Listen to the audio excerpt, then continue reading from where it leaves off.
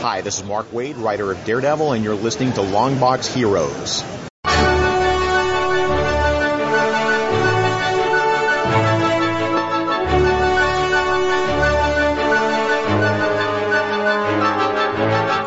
Hello, everyone, and welcome to episode 386 of Longbox Heroes. I'm Todd, joined with Joe. I almost said the L word. I don't know why. There's people that listen. There's two people that still call me that, and they do it because they think it gets a rise out of me. Mm-hmm. I don't know if you want to throw your name into the hat of one of those two people, but you just did, Todd, whether you know it or not. Oh, it might be me, is what you're saying? It's a tell.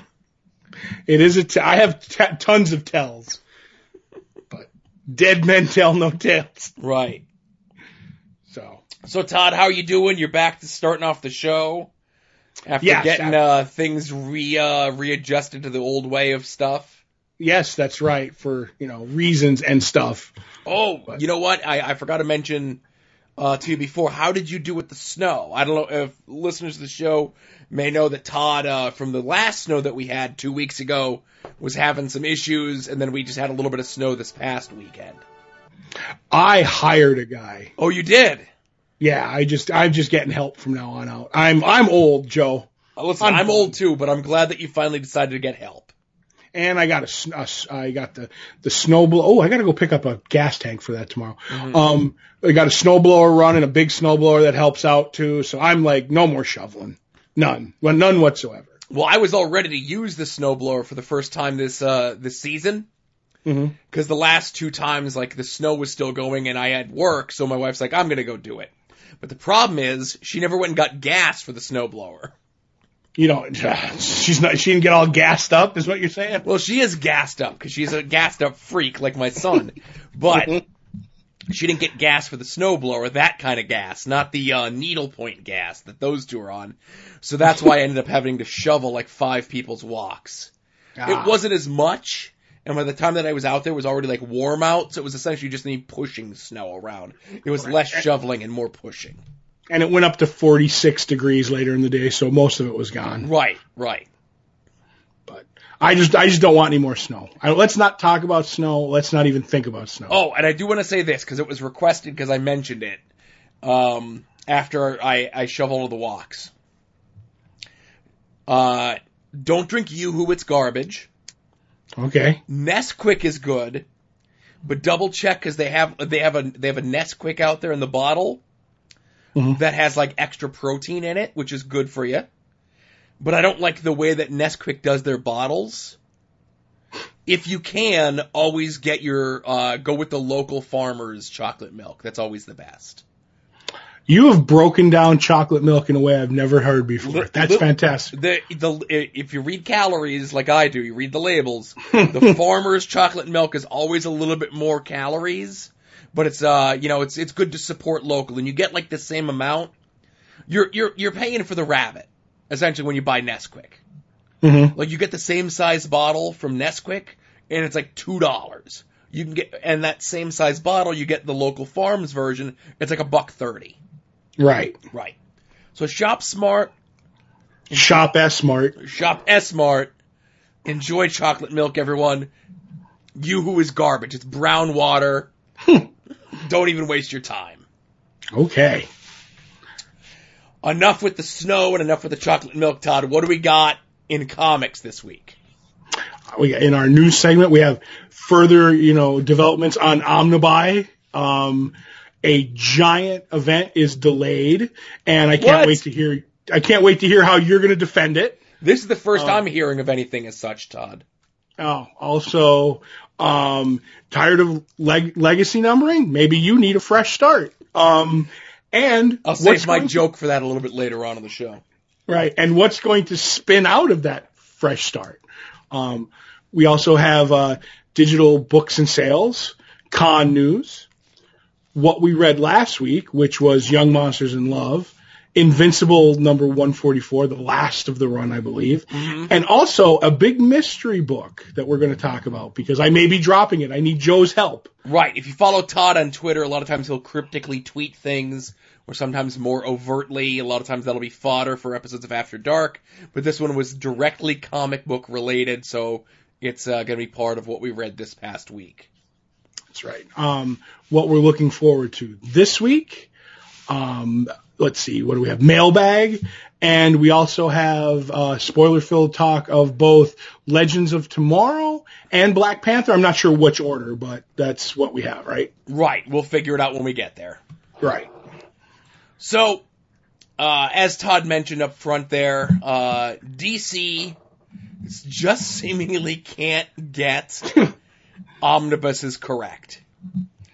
Todd, I don't know what's going on over there, man.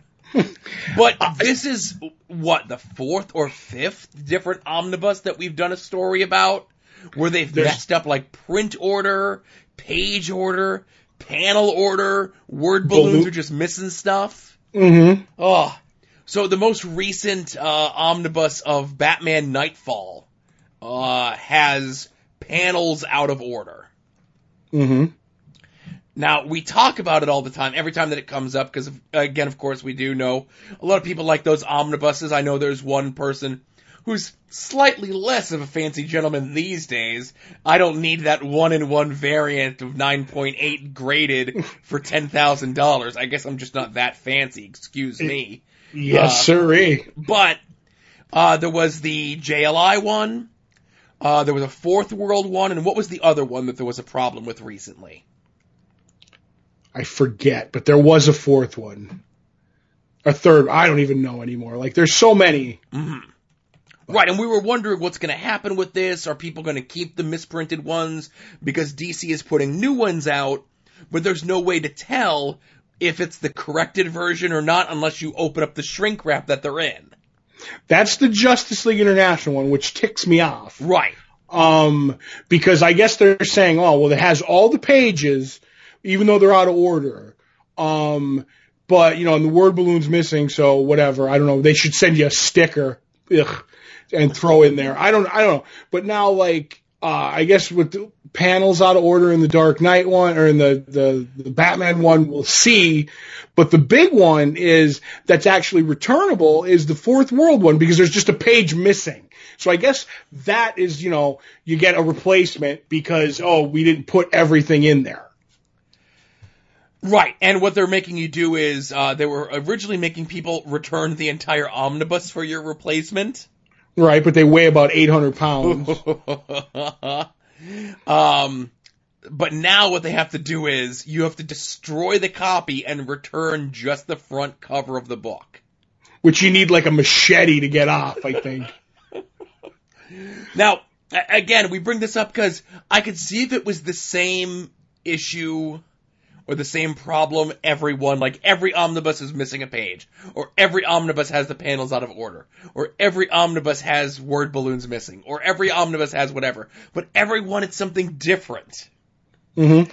You want to hear my theory? Go ahead, Todd. There is a serious Marvel fan working at the printer. Oh, man. Just trying to bring DC down from the inside. Like, cause, I mean, literally, it makes me not want to buy an omnibus ever again, Joe. Ever again. And like, I just look, cause the solicits were late, like, you know, coming out this week because of President's Day. And I looked in them and it's like, and there's 5 omnibi in this, you know, the previews that are going to be out next week. And I'm like, I wouldn't buy any of those omnibi.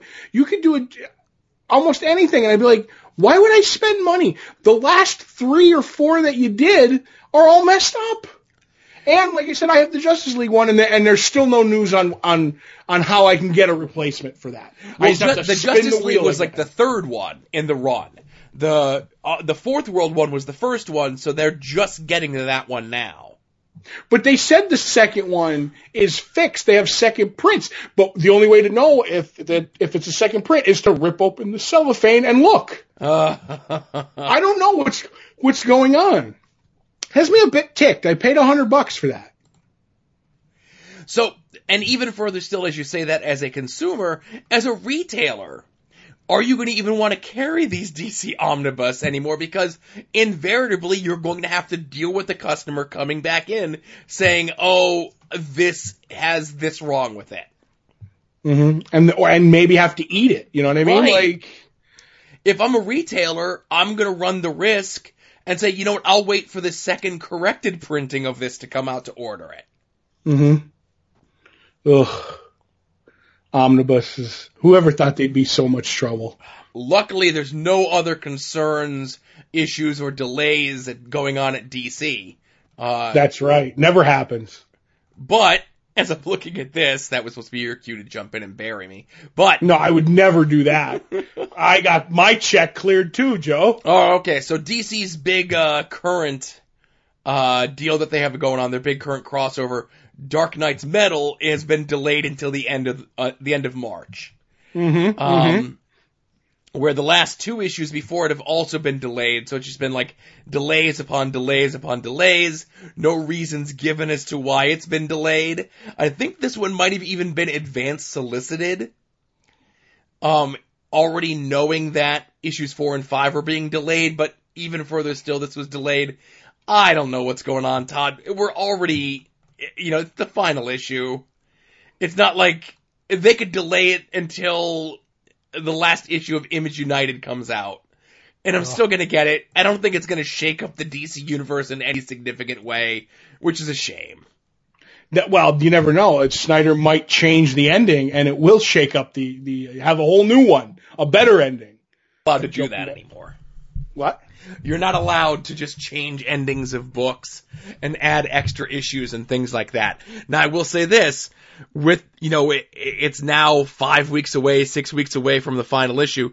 There is still plenty of time for them to solicit, like, an epilogue issue or something, or, add extra pages, or a million other things that they could do with it, There's out of time. Order. Please add extra metal pages out of order.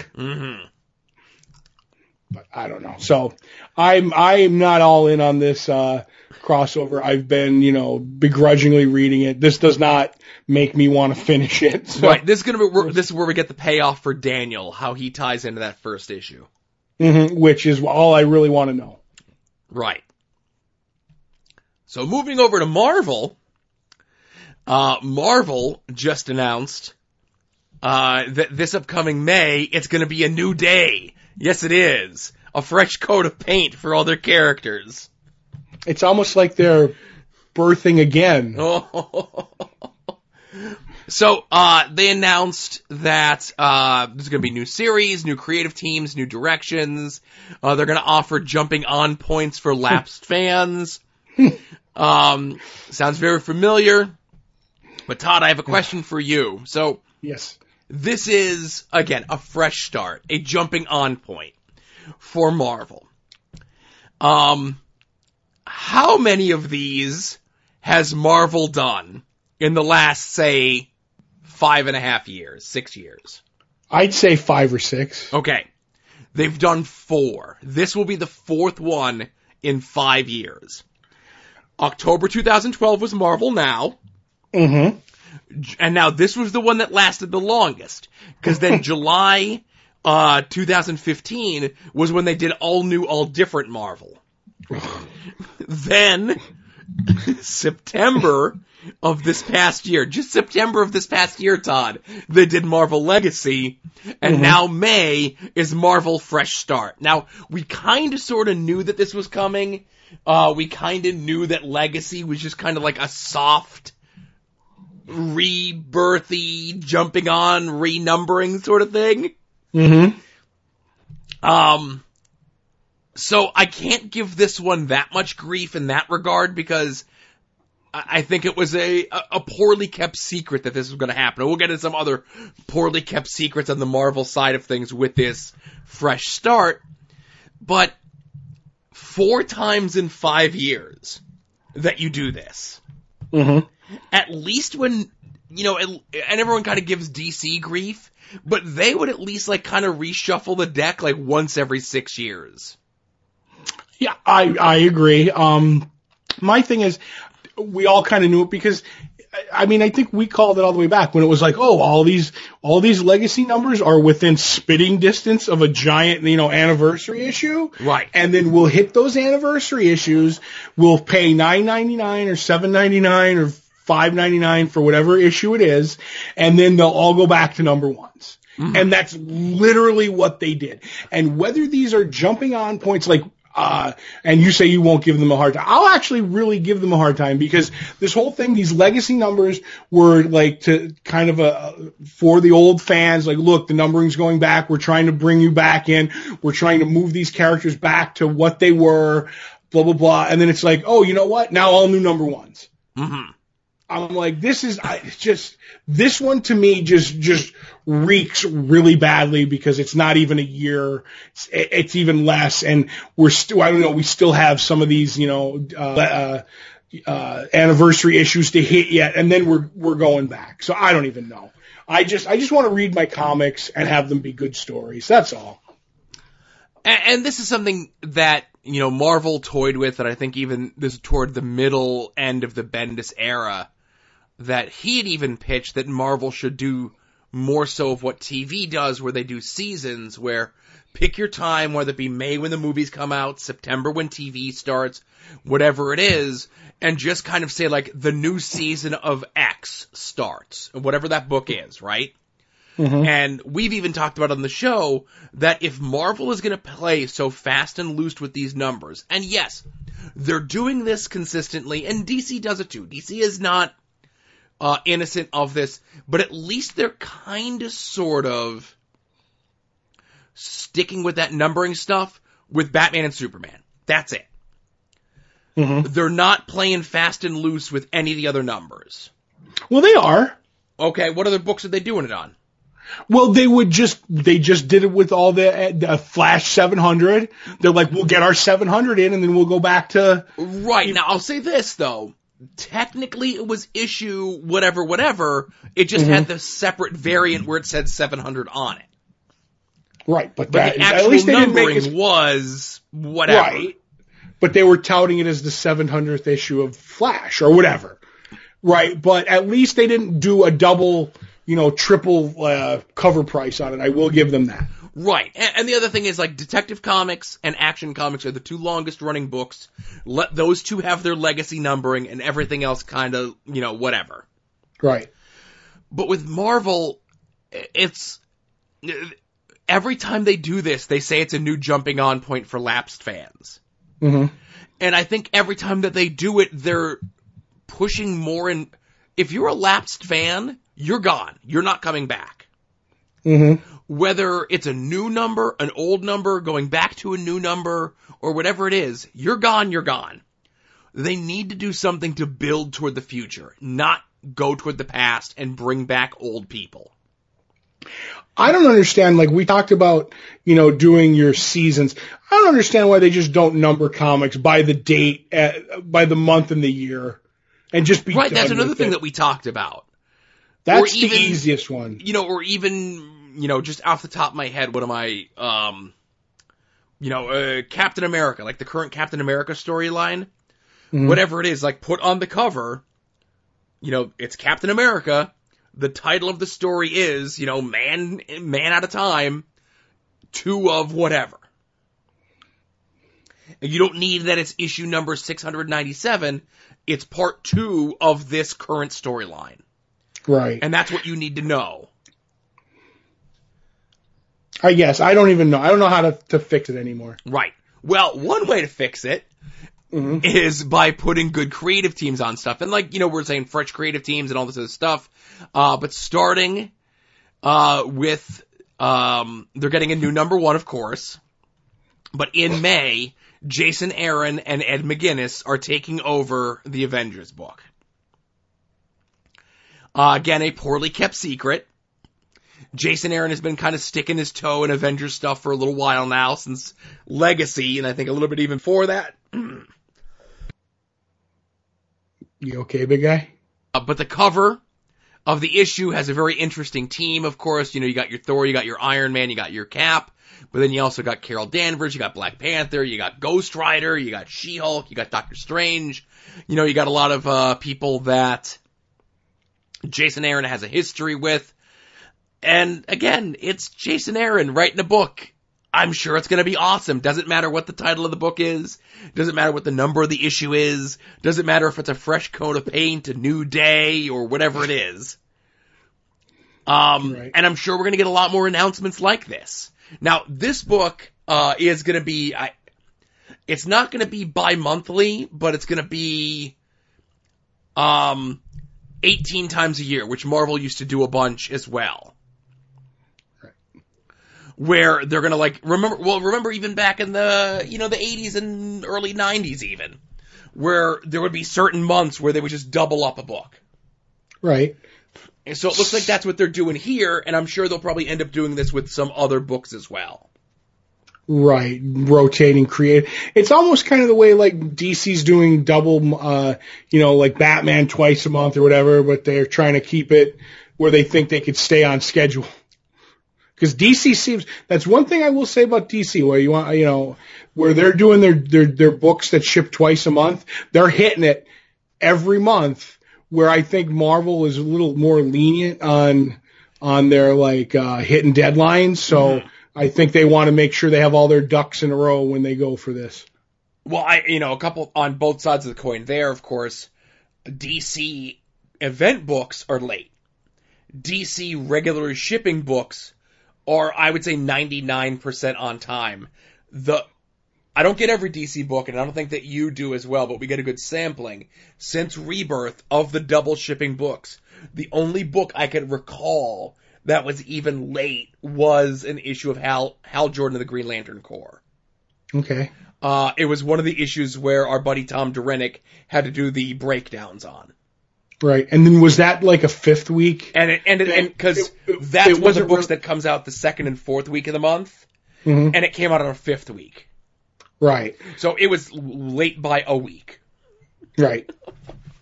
So they're doing pretty good with the track record on it. They've stuck to those schedules. The event books is another story. Doomsday Clock, we'll see. We haven't hit any real delays, but we're only like 3 issues in on that. I don't know, but we knew about Jason Aaron taking over Avengers for quite some time. There's speculation of who's going to take over Spider-Man, and it'll be interesting to see what Marvel actually does with this. Is this going to be the one that sticks? Is this going to be... Nope. Okay. Just come on, really, fool me once, shame on you. Fool me 93 times, shame on me. 4 times. Let's not go crazy. 4 times. I think they've had a few number restarts before that too, so. That's what the news. Of course, there is a bucket load of conventions this weekend, Todd. This is the busiest weekend I've seen in quite some time. Right. Kicking off with, as this episode is coming out in Portland, is Image Expo. It's Image's sort of thing. They got a couple name folks there. Of course, Kirkman's going to be there. McFarlane's going to be there. A couple people who haven't done projects for them in quite some time, or people that have never done projects for Image are going to be announcing their first things there. And this is one of the things that I was going to do. And then I realized that they've been doing Image Expos for 6 years, and that's a lot of work to do. It always seems as though there are stories and projects and stuff that get announced at Image Expo, but don't come out. No. And I was just looking, at a list of a couple, notable ones. And more times than not, it's just like, just as an example, Warren Ellis and Tula Lotay, who did art on the Gail Simone Red Sonja book, we're supposed to be doing a book called Heartless that was announced at Image Expo 2015. To date, that book is still not out. The last word on it was in May of 2016, where Warren Ellis said, "We've broken ground in the book, but we're doing it at our own pace, and you'll know when we're ready." I wonder if he'll get that out before or after those issues of Desolation Jones. So, 2015 as well, James Robinson and Philip Tan were supposed to be doing a book called Heaven. Philip Tan tweeted out some art of it in August of 2015 and said coming December 2015, and there's nothing been from that yet. So again, there's a bunch of them, but way less than I initially thought there was. Right. A lot of them are just like, hey, we made this announcement. A lot of them were like 2014, 2015, were the ones like, I know like, Bill Willingham and Barry Kitson were supposed to do a book that they announced back in 2014. We're just like, yeah, we're going to do a book. And that was it. Mm-hmm.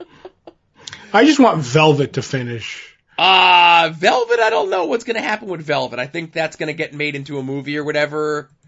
But they did like 24 issues of it. There was like a somewhat significant conclusion there, right? No. No? The last issue came out a while ago. I think we're still in the middle of a story. So, of course, you know, we've got Image Expo. We've got Fanfare in New York, right in downtown New York this weekend. We've got West Texas Fandom Hub in Lubbock, Texas. Then we've got a bunch of assorted ones with creators here and there. We've got Savannah Comic Con in Savannah, Georgia, that Jonathan Hickman's going to be at. Captain's Comic Expo in Mount Pleasant, South Carolina. Babs Tarr, who did the art on that run of Batgirl, hipster Batgirl, if you will. Mm-hmm. Huntsville Comic Con and Pop Culture Expo in Huntsville, Alabama. Mark Bagley, Fabian Nicenza, Mike Zeck are going to be there.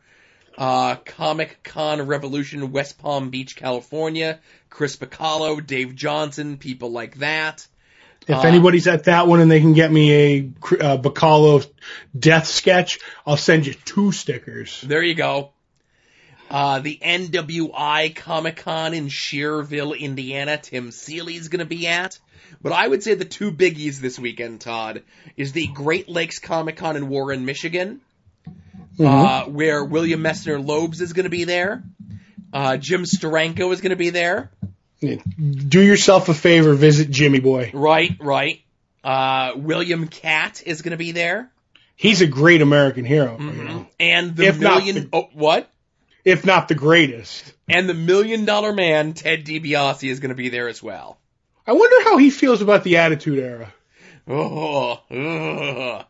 But anyway. But the big one is Pensacon in Pensacola, Florida.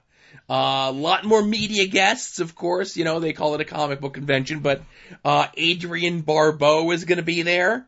Ooh. Arthur Darvill is going to be there. Hey, that's Rip Hunter. Right, who on their site, they don't list under DC TV show guests. They somehow mistakenly put him under Doctor Who type people. That's Rory. Rory Calhoun, the man who's always standing and walking. Yep, walking around, yep. But I will give them this. They do have their guest lists broken out. They're like, here's Adult Swim people, here's Boondock Saints people, here's DC TV people, here's Dragon Ball Z people, here's Doctor Who people. Now, Todd, you know me and Doctor Who. Yes, the love that just won't end. Right, so John Barrowman's gonna be there, right, okay? Ian Beattie is going to be there. I don't know who that is. Okay, he's under Doctor Who guests, but they claim that he's from Game of Thrones. Ian Beattie? Yes. Okay. Hugh Spitt, Spight. Hugh Spitt. Right. He was a Gamorrean guard in Return of the Jedi, but in his publicity photo, he's holding a Dalek. Okay. Now, these are all people who are in Doctor Who, right? Right. But it's like, it's them talking about other stuff that they're in. Garrick Hagan. Garrick Hagan, do you know who that is, Todd? No, I don't. Okay. They claim he was the rebel leader Kai in Doctor Who, the episode The Mutants. Oh my God. Okay. Was he like 900 years old? But he also plays Biggs Darklighter in Star Wars, A New Hope. Wow. Fraser Hines. Oh, that's that you've seen him actually. He was the Scottish guy in the second Doctor story that you were drunk during. Oh, that's right. I remember him vividly. And then it's like, oh, a guy who's a big fan.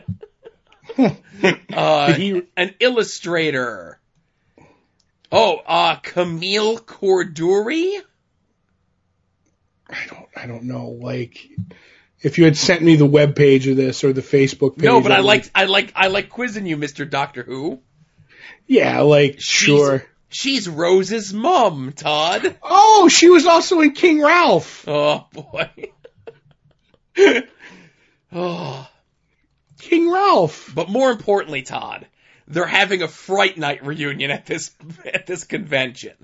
I don't think Roddy McDowall's going to be there. No, Roddy McDowall's not going to be there, sadly. But William Ragsdale's going to be there. Chris Sarandon, Amanda Bierce. I would go nuts for a Fright Night reunion.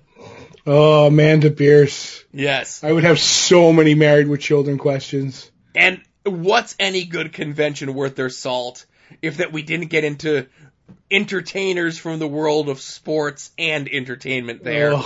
Lita is going to be there. Oh, Mrs. Dumas. Right, and so far, Scott Hall and Kevin Nash are going to be there as well. Oh, hey, yo, we are the bad guys. I only say so far, because if I was to bet money that one or both would cancel, one or both might cancel. So you're saying people might not get their copy of Teenage Mutant Ninja Turtles signed by Super Shredder? Possibly not. Okay. Or their copy of Grandma's Boy.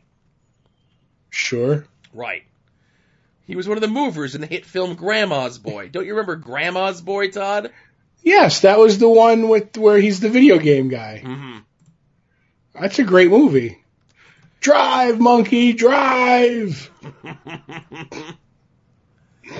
Oh, my goodness. So, the links to all of that, all those conventions, there's a bunch more. I couldn't even name them all. Like I said, there's no less than 1, 2, 3, 4, 5, 6, 7, 8, 9, 10, 11 that I was able to get links for that worked.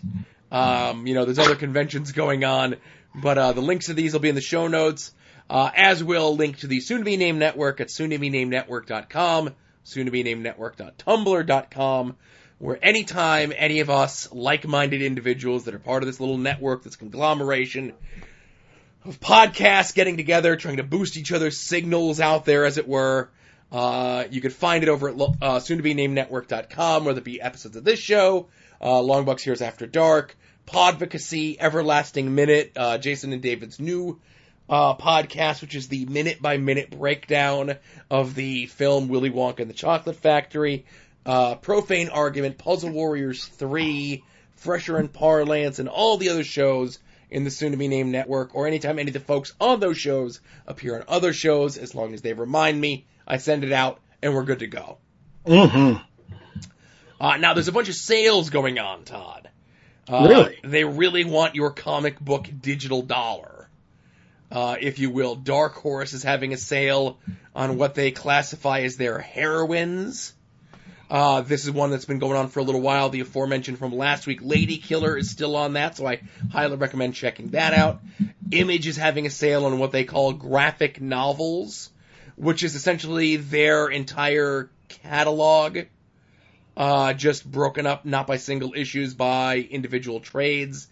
And this is everything from Spawn to Walking Dead to Saga and all points in between.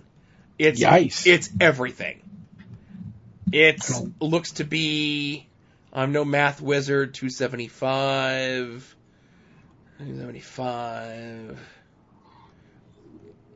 and it's something like 800 graphic novels on sale. Wow. Yeah. Like, you can get the entire run of Saga for $36. That's a good deal. That's a great deal. DC is having a sale on what they call the Injustice 2 Gamers Sale, which I guess there's a video game called Injustice, which has comic books that tie into it. The only things that I could see in here that are of any note that are not directly video game related is the Arkham Asylum Living Hell miniseries, which is not related to the video game, but I think there's an Arkham Asylum game. Yes, there's yes. Okay. There's the Arkham games. Right. So this Arkham Asylum Living Hell miniseries, not only does it have awesome art by Ryan Sook, it is the only stuff that Dan Slott ever did at DC. Yep, I remember that. Right. Marvel has a ton of sales going on. They have one that's called a Defenders sale, and, it's your Netflix Defenders sort of folks. There's tons of Daredevil stuff, there's tons of Luke Cage stuff, there's tons of Jessica Jones stuff, Punisher, Marvel Knights, old stuff, new stuff, all sorts of stuff. It's a pretty nicely put together collection. Cloak and Dagger stuff is in there, Deadly Hands of Kung Fu, all sorts of stuff. And they have 2 different Black Panther sales going on. I wonder why. They have all the solo stuff, as we had discussed last week, where like that trade had the Deadpool crossover and the Hulk crossover and whatever. Then they have a separate collection of all the times that Black Panther appears in a team book that's not a Black Panther book. Mm-hmm. Like Ultimates 2, the old Kirby Avengers run, Avengers Forever, which is a very underrated series, the new Avengers book, which was, I think, 3 Marvel reboots ago, and then that all kind of ties in as well, just kind of picking and choosing some assorted single issues, trades, and so forth. So yeah, if you have Black Panther fever, go to a doctor, and then once you get a clean bill of health, go get some digital comics. Right. Last but not least in the digital sale, of course, Valiant is having a sale on Quantum and Woody stuff. It's everything Quantum and Woody, up to the first issue of the new series. So you can get like the entire run of Quantum and Woody for like $1 an issue. And that Delinquents miniseries where they crossed over with Archer and Armstrong is included in there as well. The Goat one-shot is included in there. Everything. Check it out. Quantum and Woody is a really good comic book. I highly recommend it. Yes, it is. All right, so my voice has been slipping all episode. Todd? Yes? I'm going to let you kick things off here with what we read from this past week. Yes, I'm going to start with Young Monsters in Love, which was a week late for me due to reasons. But basically it is, I consider it a horror / Valentine's Day special, so that makes it a holiday special, Joe. It goes into my collection.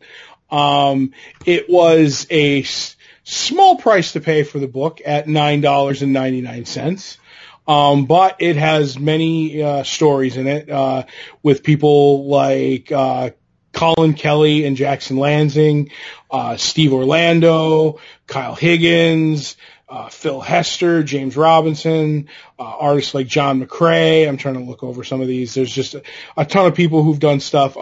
It was a mixed bag, good and bad. There was some stuff that I thoroughly enjoyed. There was a Raven story by the aforementioned Colin Kelly and Jackson Lansing, which was I thought was really good. I'm going to keep an eye out for those people. But my favorite story in it, and you never thought you'd hear this for a Valentine / horror story, was a Mijur Mala and the Brain love story.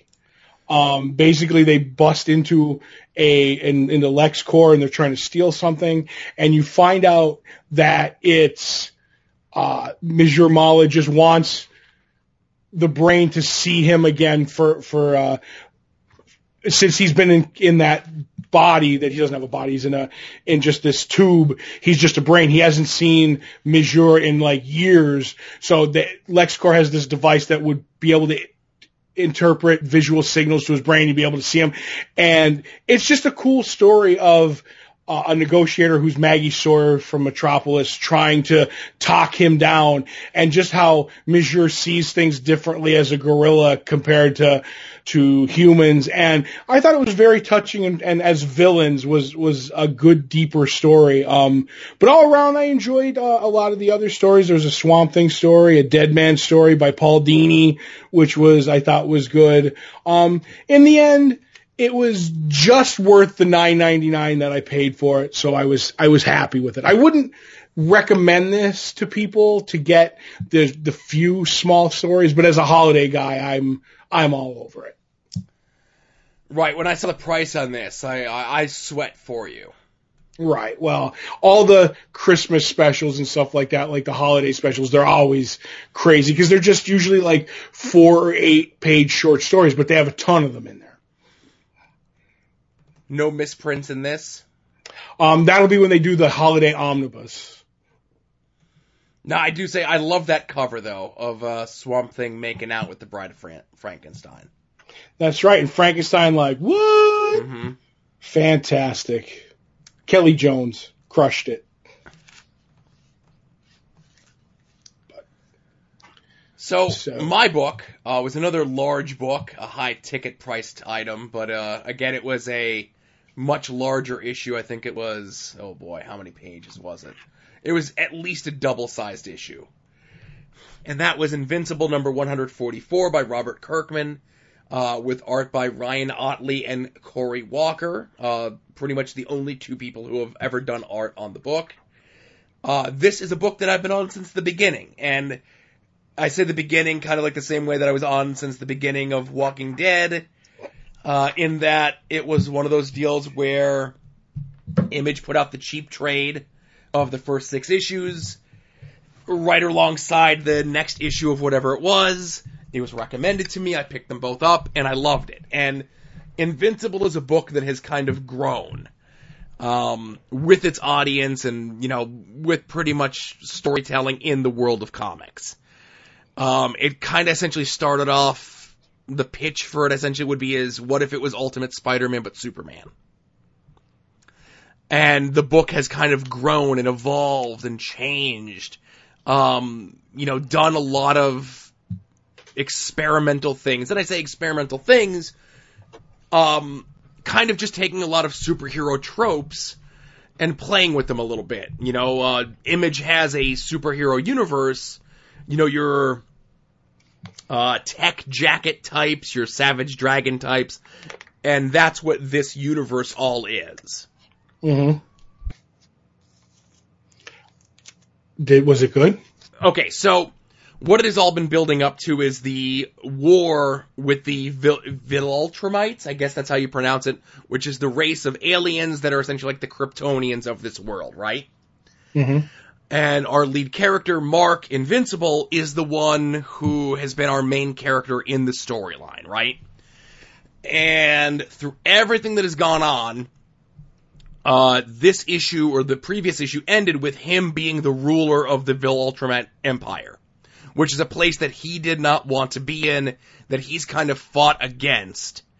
Whether it be his father, who is the king, other people who are much more strict rulers, other people who have come through trying to take over the world and rule. Mark has always tried to avoid being in that position, to being the one to dictate to the world of what they're supposed to do. Mm-hmm. It has now finally gotten to the point where he has no choice. That he has to take the role that he has avoided for the entirety of this series. And he does so in the ways that the character has established over the last 144 issues, over the last, 16 years that this book has been being published, where he goes to the warlike places and he negotiates with them and he beats them at their own game and they become subservient to him and he refuses and he does what, and again, there's not a spoiler or anything else like that, but he does the thing that everyone else has tried to do throughout the course of this book. So many of the people have tried to do and all failed.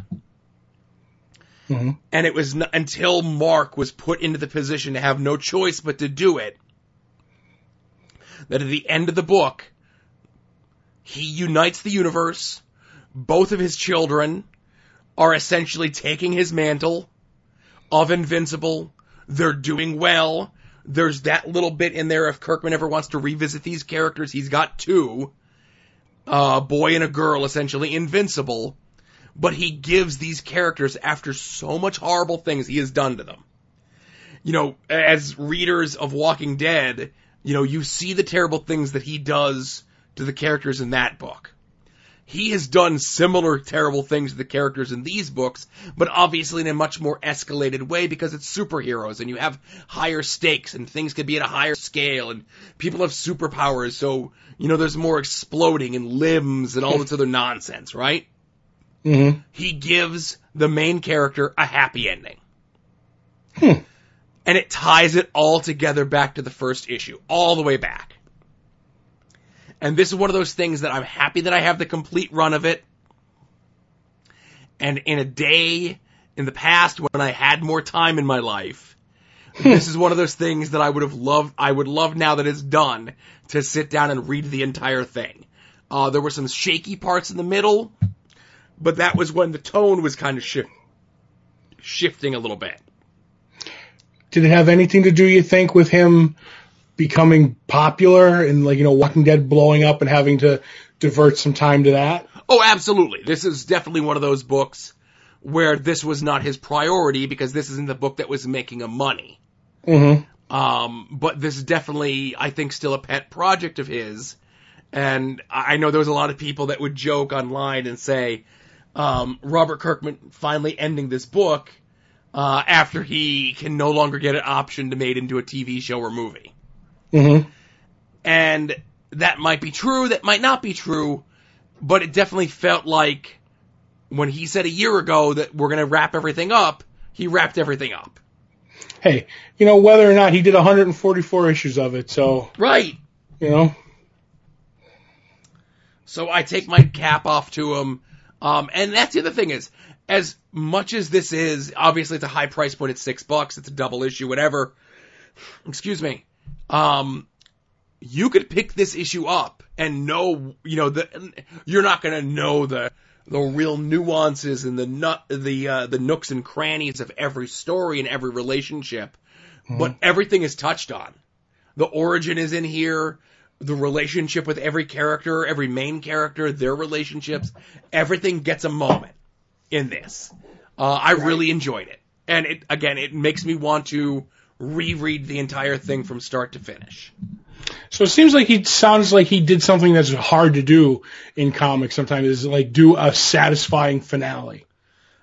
You know what? And that's the thing, I really did. As a longtime reader, I felt this was satisfactory. Good. So the last book that we're going to talk about is an interesting book, and in that I mean, Todd tweeted the other day that he was going to take a book off of his pull list for what he claims is probably the dumbest reason ever. So I told him not to tell me what it was. So I wanted to see if I can guess what it was, and I'm guessing that it's something that came out or that he purchased last week. Right.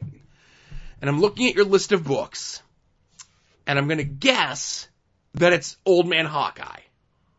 It is not Old Man Hawkeye. Okay.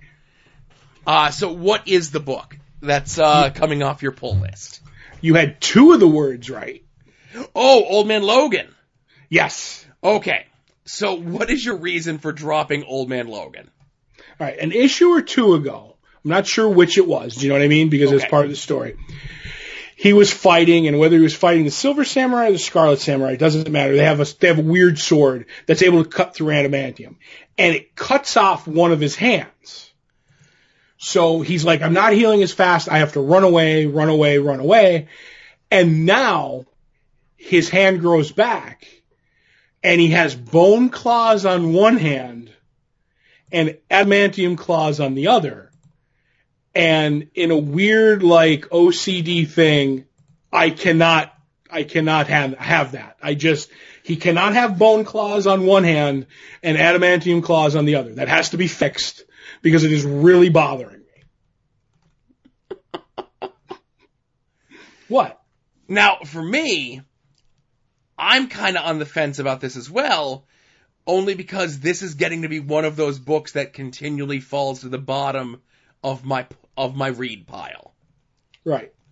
So I haven't even gotten to the point where he gets his hand cut off, let alone grows it back with one being bone claws and one being adamantium claws. Right. Now, do I think somebody's going to pick that hand up and find it and he's going to get it again later on and put it on? I don't know. Maybe. But just the fact that, like, they even show a shot of him in this book where he's like, oh, like, and even the one character goes, what happened? Your right claws, they're bone. Gross. And I'm like, yep. And they show he has the adamantium in his left hand, the bone claws in the right. And I'm like, I don't know if that's the dumbest reason in the history to take a book off your list, and I'm enjoying the book, but it bugs me, man. I feel like that's the most Joe thing I've ever done. I don't know if I don't know if I'm insulted or not. He should be honored. Right. I don't know.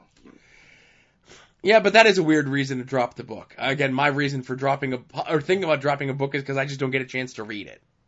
Right. It's not some of the weirdest reasons I've heard for not wanting to keep going on a book. One was there was dark elves in Jason Aaron's Thor, so they were giving it up and put me back on it when the dark elves are gone. Okay. What was this person's aversion to the dark elves? Don't know. Don't ask a lot of questions when I'm at the shop. Right. You know why I don't ask those questions? Why, Todd? Because then you get answers. Yeah. That's right. I may get answers. Right. And the other one was the Riddler's popping up. I have to just take me off the book, and then when he comes back, when he's gone, I'll read it again. So an aversion to green spandex. Maybe. I don't know. I've heard a lot of weird reasons to drop a book, but I think I win though. Right. I definitely think you win so far. This year you win. Okay. So that's what we read from this past week. Let's get into what we're looking forward to coming out this week. If you head over to longboxheroes.com every Tuesday around 5:30 Eastern Time, the only time that matters, we put up the poll post, which is a link to all the books that are coming out this week. However it is you get your books, be forewarned, be forearmed, know what's coming out. The two things that Todd and I have been doing this calendar, or the two things that we're doing this calendar year is the one thing we always do, which is attempt to guess what the other is most looking forward to coming out this week, but also keeping that running dollar tally of how much we've spent on books. I've got a slight lead over Todd by just under $2, but I'm sure once one of those misprinted omnibuy come out, you're going to take a commanding lead in this. I am a lead commander. Now, I want to say this, Todd. Within seconds of me putting out the poll post today, I had people direct messaging me, guessing what our books that we were most looking forward to coming out this week would be. Oh, really? Wow. Mm-hmm. That's how hot this segment is becoming. It is a hot segment. After 6 years. That's right. 386 episodes. We're starting to make our mark. Right. So you started the show, so you get to take your first guess. Is the book you are looking forward to most Q&W number 3? It is not. It is a Defenders 10. It is not. Is it another book? It is another book, Todd. Okay. The book I'm most looking forward to coming out this week is Doctor Strange Damnation number 1. Who's writing that? Donny Cates and Nick Spencer. Oh my goodness. It's Doctor Strange Goes to Las Vegas, teaming up with the new Midnight Suns, your Ghost Rider types. I hope nobody gets the Las Vegas flu. I think it has a different name out there. No, it's called the Las Vegas flu. Oh, okay. So looking at your list, Todd, and I think the book that you're most looking forward to coming out this week is Thor 704? It is not. Ooh, no movement on the board this week. It is Moonshine number 7. Aha, Moonshine popping up on the list there. I was really enjoying that back when it came out, the werewolf in the Prohibition era, and I've missed it, and I'm a Azzarello fan, so I want to read that again.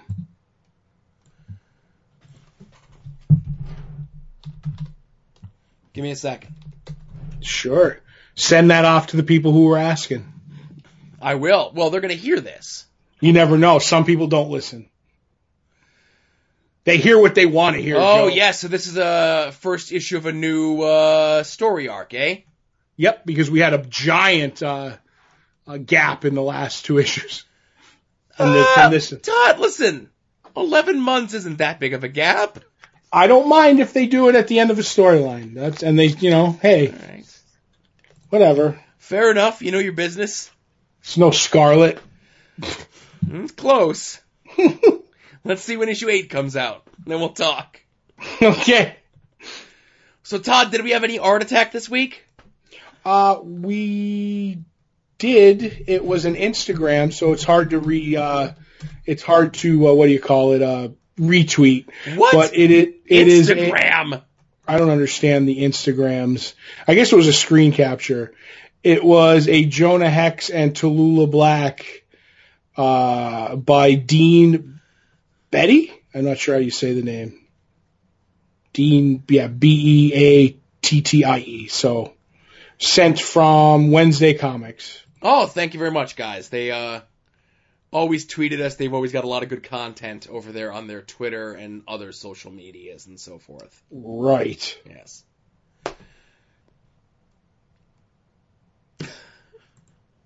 What? No, I'm just I had to pull up the information for Moonshine, right? Yeah. And I'm just like glancing at the little solicitation text for it. Just picking out some keywords. Hopping a train headed south. Hillbillies and hobos, mafia killers. But Trouble has a habit of sticking to Lou, and instead of finding himself on Big Rock Candy Mountain, and I'm just going to stop reading there. What? It says that in the solicitation text for this book, Todd. Well, that was a big thing during the Prohibition era. And the It Depression. certainly was. A lot of people, a lot of hobos were looking for that. Oh boy! Well, one of the things that hobos can find easily if they want to is when they go over to longboxheroes.com, they can find all the past episodes of this show, past episodes of After Dark. Everything you and I have ever done on the internet exists over at Longbox Heroes, as does the link to our store, which has shirts and stickers with our logos on, and something else that we're supposed to talk about when the mics go off. That I forgot to before we started recording today. But if you don't need any of that stuff, Amazon banner at the top of the page, we get a little bit of a kickback. And they call it an advertising fee. I call it something that makes Todd happy at the end of every month. Cha-ching! Some of the notable purchases through the Amazon click-through this past week were the first trade of the new Runaways series by Rainbow Rowell, who is the writer on that. I just finished that up recently. Really like the first arc. Glad to have it back. Somebody also picked up the graphic novel, Is This Guy For Real? The Unbelievable Andy Kaufman by Box Brown. I haven't picked that up yet, but I really enjoyed Box Brown's previous work where he did a similar graphic novel about the life and times of Andre the Giant, which is very interesting and a fun read.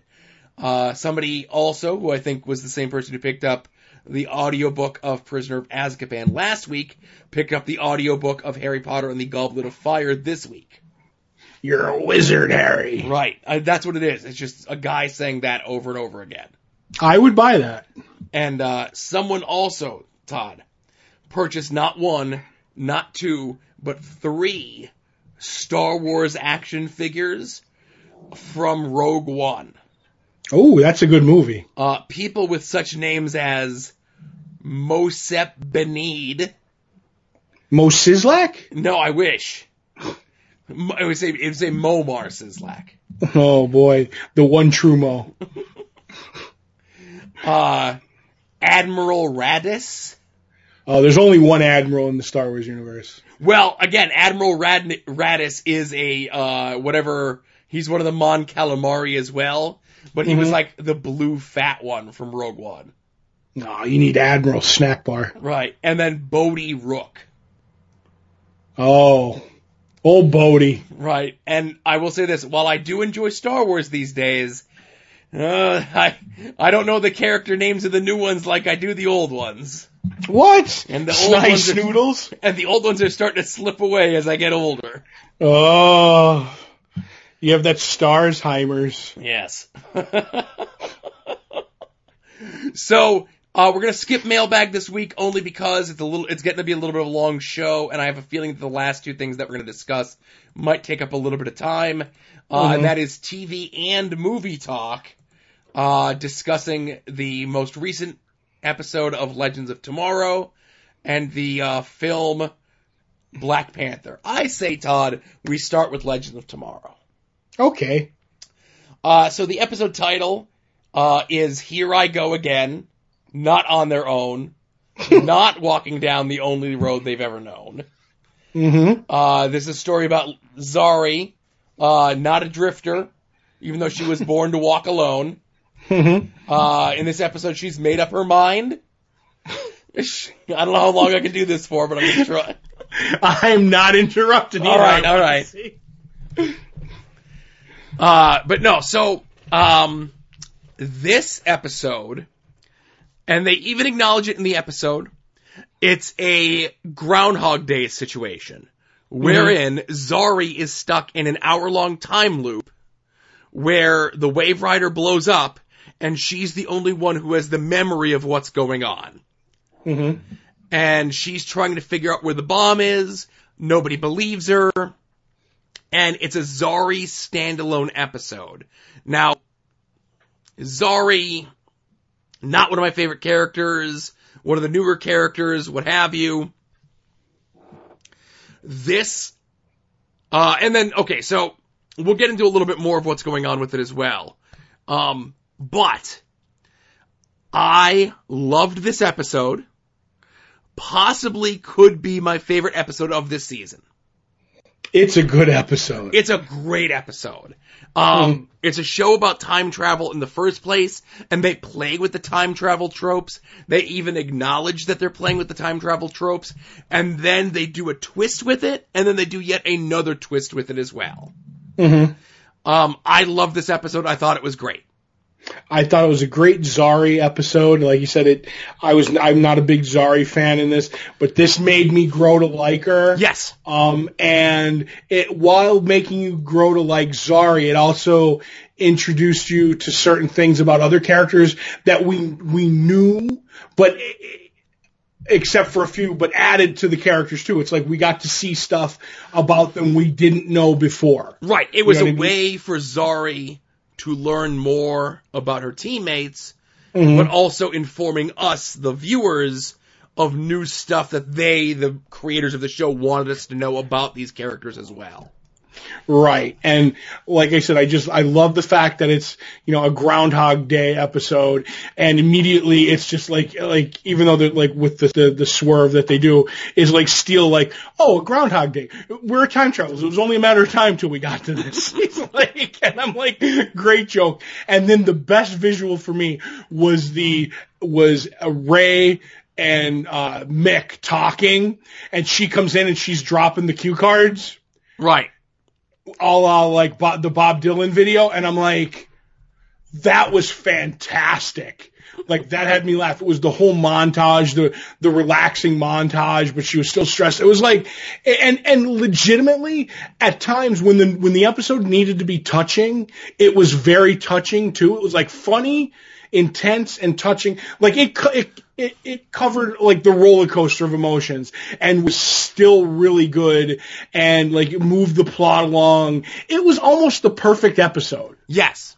So this is the now, and obviously I understand why they couldn't, but this is the episode that they should have came back from break with. But obviously, because there's this stuff with Sarah, that she has like that same demon in her, and there's like the plot point in there that, Constantine told Ray to kill her if she ever like wigs out again, of course. So you can't have that plot point without the previous episode, which I thought wasn't a strong episode. The wig work in this episode, which is much better. And there's And Mick gets a great moment. He gets several great moments even when he's not on screen. When he has like the room with all the booby traps. Yes. And the fact that, and again, like, and everyone has like their little secrets, and this is what Zari learns about everyone, and this is how she bonds with everyone, and you know, whatever their secrets are, like Amaya and Nate are trying to keep their romance a secret. Sarah has the crush on the girl from the Time Bureau and all that sort of jazz. Plus, she's also trying to figure out her relationship with Zari, and it's not so much she doesn't like Zari, it's that she sees Zari doing what she wants to do, and she knows down that road leads madness for Sarah, right? For trying to get her sister back, and it's really cool. However, and again, I got no problem spoiling it because, you know, this is where we're talking about it. I didn't give a little bit of a warning, but if you're this far in, you're listening because you like to hear us talk about it. Heatwave Mick Rory is writing poorly and slowly on an old-fashioned typewriter a space-themed erotica. Right, action, erotica, fantasy. And he types the way I type. That's sort of what I love about Mick. I have that with Mick. We both like fire, and we both type with 2 fingers. But again, all in all, great episode of the show. Like I said, probably my favorite episode this season. And then we get like a little stinger at the end of the episode where Rip goes wherever it is that he goes to recruit, Kid Flash, Wally, to assist him with whatever he's doing. AKA Top Knot. Right, Top Knot. And again, the actor who plays Wally, even though he's on another show, has his 45th new hairstyle since his creation. Well, his hair grows out fast. He's a speedster. I guess. That Wally. No excuses. Mm-hmm. All right, so Black Panther. Right. Now, I will say this. Black Panther is the first of a lot of the movies that I want to see that I'm doing my best to avoid as much as I can about it. Mm-hmm. You know, I go to my local theater. We have the really super cheap matinee. There's only they only do 3 trailers up front. And two of the 3 trailers that they had up front I never saw before, which was the Ant-Man trailer and the Han Solo trailer. Right. This Sunday was the first time that I saw either one of those trailers. That was the first time I saw the Ant-Man trailer, but it was like the millionth time I saw the Solo trailer. Right. So I'm doing my best to avoid everything and all that I can. I want to recapture that magic that I remember from the first Iron Man movie where I saw the trailer, the one that they put on in the Super Bowl. I avoided everything. And I remember, you may not remember, I'm pointing to you, listener of the show, and the rest of the world, that when Iron Man first came out, so many people were like, it was good, but I don't know, this, that, the other thing. It's because there were so many trailers, so many featurettes, every website had a different, like, behind the scenes, whatever it was. By the time the movie came out, you saw so much of it in bits and pieces, I don't think it resonated the same way. And then, obviously, as the years went on, Iron Man kind of, you know, gets that credit for being the spark of the flame of the Marvel Cinematic Movie universe. But I remember those months when it first came out, everyone was like, it was alright. That first Iron Man is a perfect movie. Yes! It's literally a perfect movie. It's got, you know what I mean? I did watch it within the last year, and it's a little slow moving, just because I now have the memory of everything else that has come after it. But it still doesn't make it any less good. It's just a little slower moving than I would like it to be. Nope. Okay. We're not talking about Iron Man. We're talking about Black Panther. If you're a listener of the show, you know Black Panther. We've already seen him pop up here and there in some of the other Marvel movies. He had a big part in Civil War, where the death of his father was a key plot point in Civil War with the big explosion of the building. But this essentially is T'Challa's origin, the introduction of his world, Wakanda, its place in the Marvel Cinematic Universe, all of this. Mm-hmm. What did you think of the movie, Todd? I loved it. this is more my speed. And I know we've disagreed on like the Guardians of the Galaxy movie and Thor Ragnarok, which I didn't hate. But this is the first one that in a while that had more of the feel of Winter Soldier than it did Guardians of the Galaxy. Mm-hmm. And that's what I love. Winter Soldier's, one of my favorite comic book movies of all time.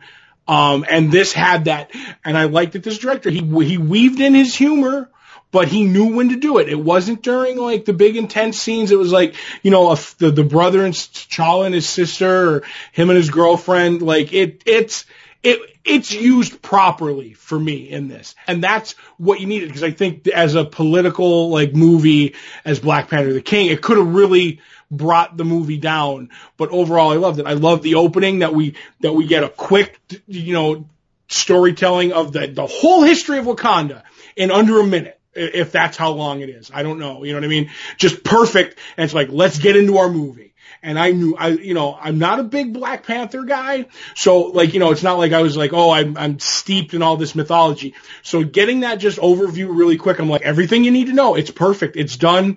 Let's go on. The side characters are great. T'Challa's sister is my favorite character in the movie. Just fantastic. And the first half of the movie is Black Panther is the Marvel Universe's James Bond. His sister is his Q. He has his Bond girls.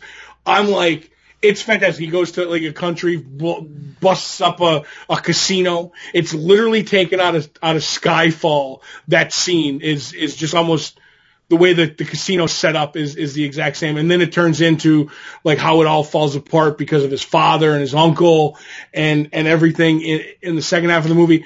I really enjoyed everything about it. And Joe, it had vibrinos. Big rhinos with vibranium armor. What more do you need? Okay, so you mentioned about Winter Soldier. Mm-hmm. I really like this movie. Obviously, you mentioned about how a lot of the other movies have been kind of going down the road more of the Guardians of the Galaxy thing, because that was like the new hotness, if you will. Mm-hmm. I'd said to someone over the weekend that Thor Ragnarok is the best Thor movie, but the third best Guardians of the Galaxy movie. That is true. Okay. And that's not a knock on either one of those films or franchises or whatever, because it's all part of the same shared universe. But I like the first Guardians of the Galaxy movie a lot. I like the first Iron Man a lot. I like the first Avengers a lot. I like Winter Soldier a lot. I'm not putting anything in a particular order, but that's pretty close to my top 4 as you're going to get, right?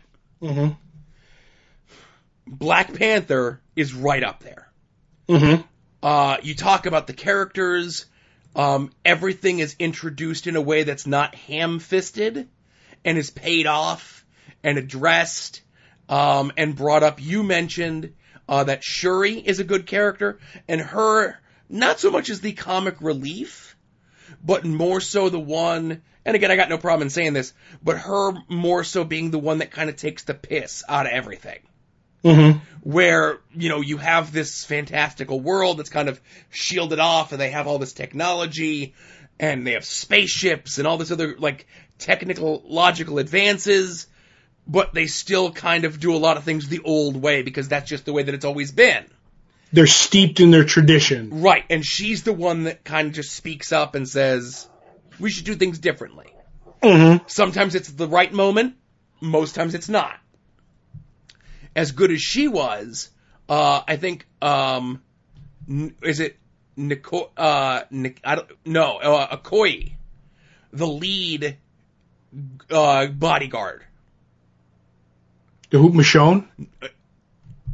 Is that who it is? The bald girl? Yes. That's Michonne. Oh, get out of town. From I didn't even realize. Dead, yeah. You didn't know that? Well, again, avoiding everything that I can about the thing.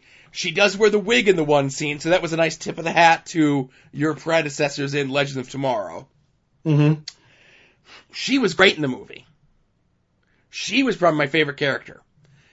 Except Michael B. Jordan as Killmonger. I knew Michael B. Jordan was in the movie. I did not know who he was playing, and I did not know that he was going to be the main villain. I thought the Right. main villain was going to be Claw because I've avoided everything about the movie. Say it right. What? Claw, the murderous master of sound. Yes. But go ahead. So when he kills Claw, the murderous master of sound, I was like, oh my. I'm like, he's the villain now. All right, here we go. Mhm. So it was like nice twists and turns for me because I didn't have things spoiled of who was playing what in the movie. Every character had an arc. Like, that was where your Guardians of the Galaxy 2 stuff comes in. Where Guardians of the Galaxy 2, like, everyone has their own little story that they do that gets a beginning, middle, and end that all plays into the greater overarching story. That's the Guardians of the Galaxy part of this. The rest of it is Winter Soldier, James Bondy, everything else. And then you've got, like, really great action sequences. Mm-hmm. The only thing that prevents this movie from going into that next level is a little bit of some dodgy special effects. Okay. I didn't believe that those rhinos were even near close to being real. The Vibrinos? The Vibrinos. But you know what took the only knock I have on the movie is legitimately I wish that they didn't just give T'Challa a suit that could just take bullets all day and punches, because it makes him less of like, it's like, oh, like it'll take the kinetic energy and then it turns it into, you know, you can blow it out and do a wave or an energy blast or whatever you want to call that thing. And it's like, where he's to me like the Batman of the Marvel universe, but he has his own country, where it's like, oh, like, you know, I'm still human, but, you know, I just can't take a face full of bullets. And in that, it made him like, oh, I don't have to be sneaky or athletic or dexterous. It's just like, oh, I could just walk out into this battle and just take everything that they got and I just throw it back at you. And that was my only problem. I think it just makes Black Panther a little less than like his capabilities. You know what I mean? If that makes any sense. But I would say closest to Winter Soldier, at least in how good it is as a standalone movie. Like, you don't need to know all the other stuff of all the other Marvel movies. This is this feels like the first one in a while that kind of stands on its own 2 feet. Right. Almost kind of like the first Guardians of the Galaxy movie. Right. In a funny way. I mean, they work the stone in and everything, but it's pretty much like, I like that occasionally where it's like, you don't need to be bogged down in all old information. It's right. Like, it's fresh. Yes, it felt the most fresh of any, since Guardians of the Galaxy, which was 4 years ago? Mm-hmm. Right.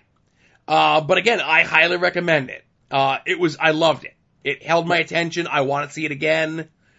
It was just a really cool movie. And like I said, outside of some of the effects in the Rhino, nearly a perfect Marvel comic book movie. Vibrino. But, Vibrino. The only thing I want to say is I have to do my joke. Are you ready? I understand that it was Black Panther and they had Kendrick Lamar do the soundtrack, but I really would have liked to heard, Back in Black Panther by AC/DC. And also, if not, you could have worked in a Gwen Stefani song, and that song would have been T'Challa Batgirl. Horrible? Not Holla Batgirl? T'Challa Batgirl? Yeah. Come on, that's a great joke.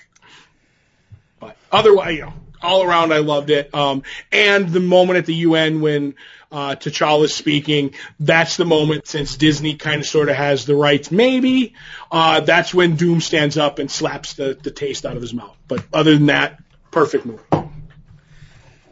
Yeah, so I think that's really, so I do want to mention this. Somebody else pointed this out to me, that in its 4 days of release, Black Panther has made as much money at the box office worldwide as Justice League did in its entire run.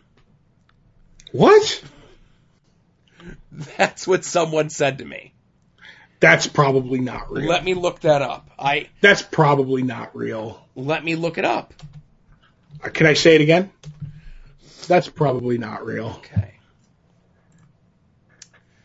I'm going to the film site, Box Office Mojo.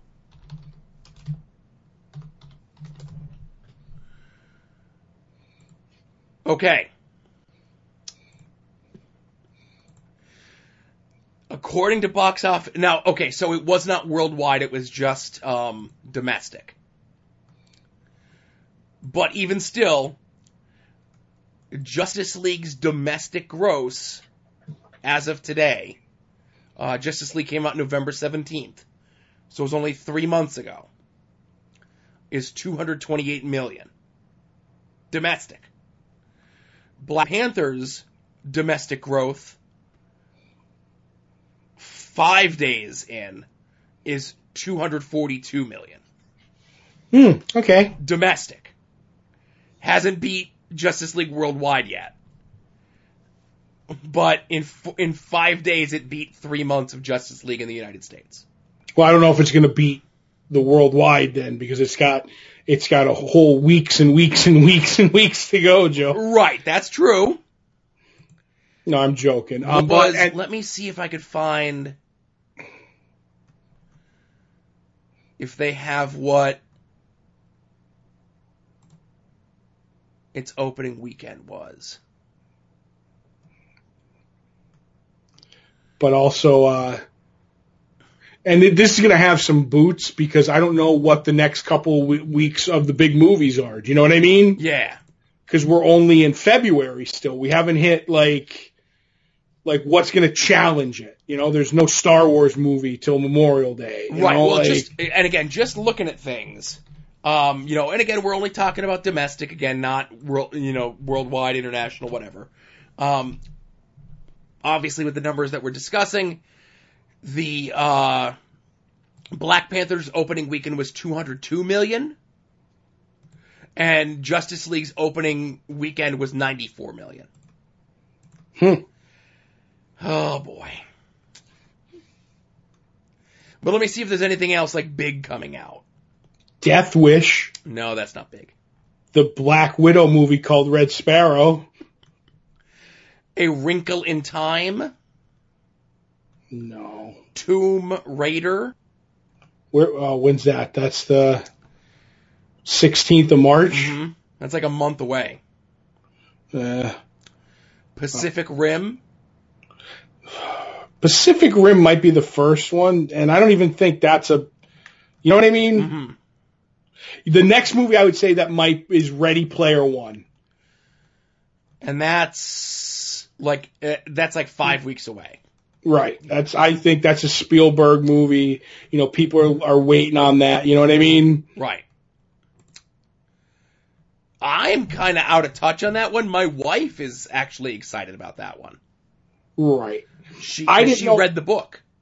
Oh, wow. Yeah.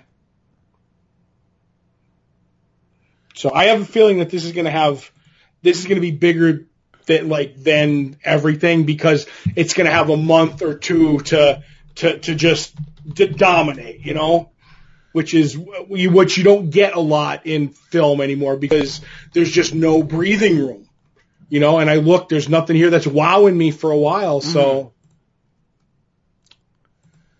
well, there you go, man. All right. So, thanks everyone for listening.